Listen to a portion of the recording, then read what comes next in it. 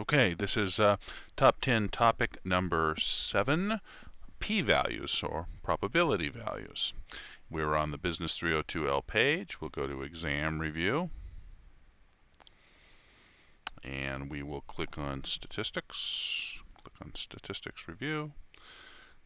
Open the PowerPoint presentation, and scroll down here to slide number 88. 88 is the start of top 10 topic number 7. Okay, p-values. Going to slide 89 here.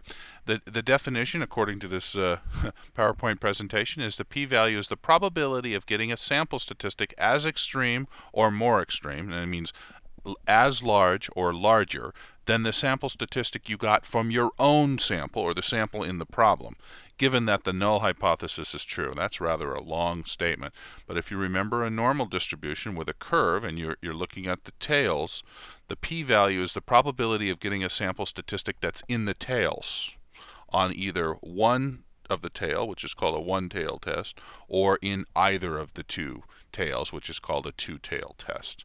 So that's the probability of getting that. A probability of getting a sample statistic as extreme or larger or more extreme, that means or larger, than the sample statistic you got from your own sample, given that the null hypothesis is true, which is, did it occur by chance? And that's usually something that we would not like. We want to reject the idea that it could have occurred by chance. So scrolling down here to page 90, here's an example of a p-value, and this is an example of hypothesis testing, of how you test this.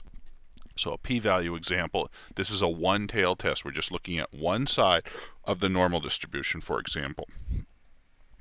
The first bullet, H sub 0, or H naught, sometimes it's called the null hypothesis, is that the mean of the population, that's mu, population mean, is equal to 40.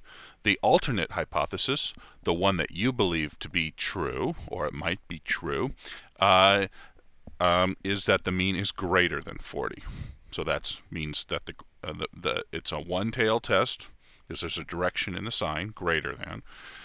Third bullet, you're given a little bit of information. The sample mean is 43. Bullet number 4, the p-value, this really should be written in lowercase p rather than uppercase p, but lowercase p is equal to the probability, that's an uppercase p, of the sample mean being greater than 43. Okay, given that the null hypothesis is true.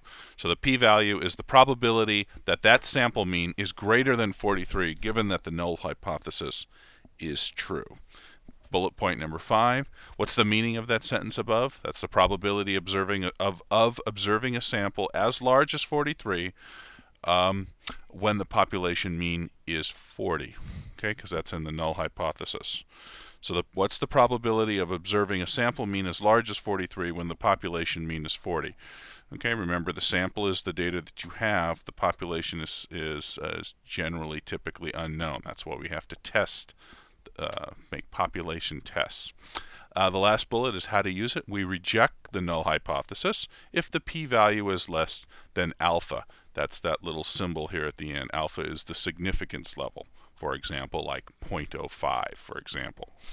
Okay, so we reject the null hypothesis, which would mean that we can accept the alternate hypothesis, or at least if we can't reject the null hypothesis, we can say that we fail to accept the null hypothesis, which it gets us a little closer to being able to accept the alternate hypothesis, which is really what you'd want. So we would like to reject the null hypothesis, saying that the mean is equal, population mean is equal to 40, if the p-value is less than say 0.05, for example. You'll be given that in the problem. If you're not given it, you can assume 0.05, but you'll be given the level of significance, or the significance level, in the problem.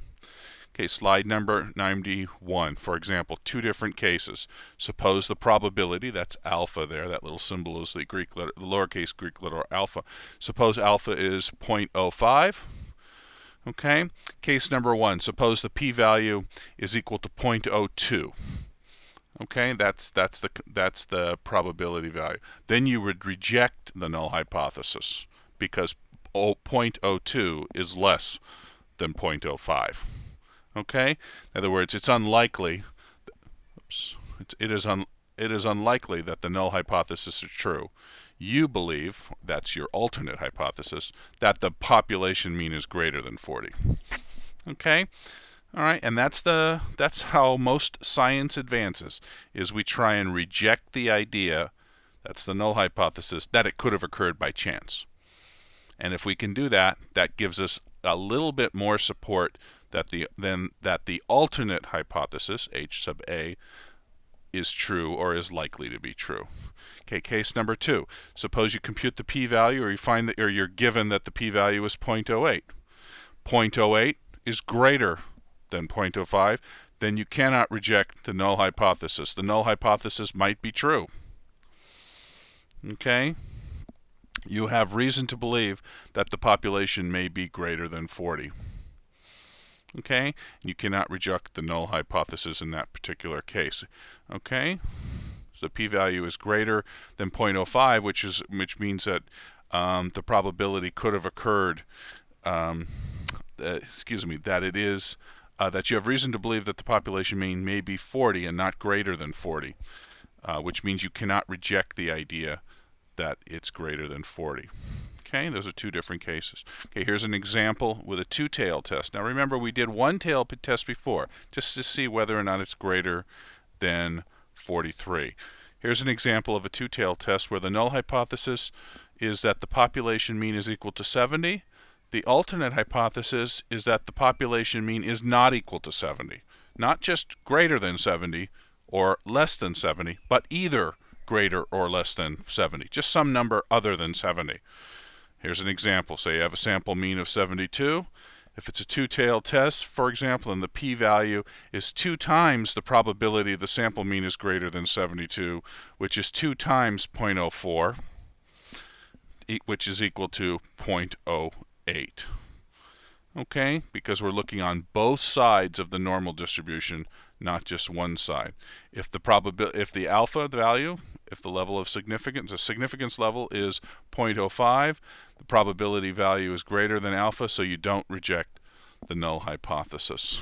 Okay, we would like to reject the null hypothesis if we can, but we can't in this particular case because 0.08, the probability value, is greater than 0.05, and you'll be given those numbers in the problem.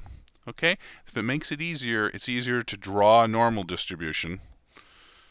Okay, draw two lines on just draw two vertical lines at the point, say for a 0.05 distribution, and then color in different sides, either the accept region or the reject region, and then you'll know whether or not to accept or reject it. The reject regions are on the ends, on the tails. The accept regions are in the middle.